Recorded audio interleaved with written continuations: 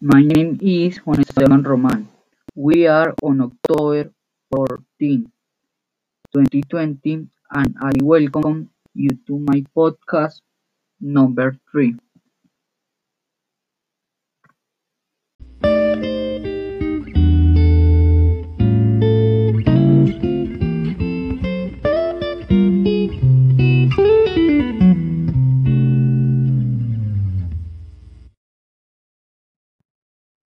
The topic I am going to talk to you about is the economic. United States is a country of 50 states that occupies a vast of North America with Alaska and Hawaii, extending the country's presence into the Pacific Ocean.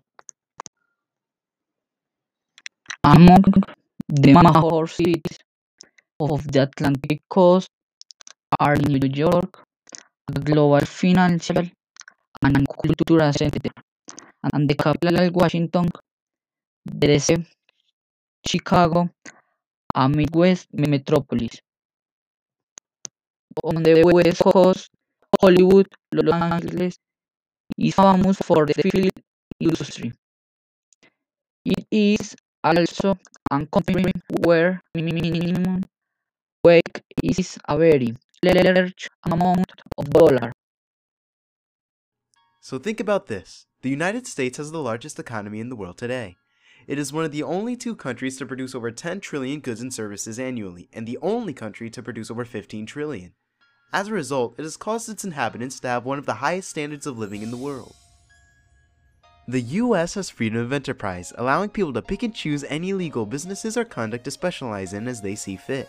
Those specialized tasks work into producing goods and services that are provided to the general public so that those same people don't have to make the products for themselves. Companies and corporations understand that hundreds of millions of American citizens want goods that make their lives easier. This allows them to create those goods and services that those individuals want, and in return gets them income to further develop their product. This provides that business with the green stuff. Those profits then are paid to those that work in it. Then they go off into the world to buy anything they need. This idea of providing goods and services to those that need them is known as supply and demand. The group members of Phoenix International will now proceed to present these details more vividly so that you can grasp a better understanding of the economic system of the United States of America.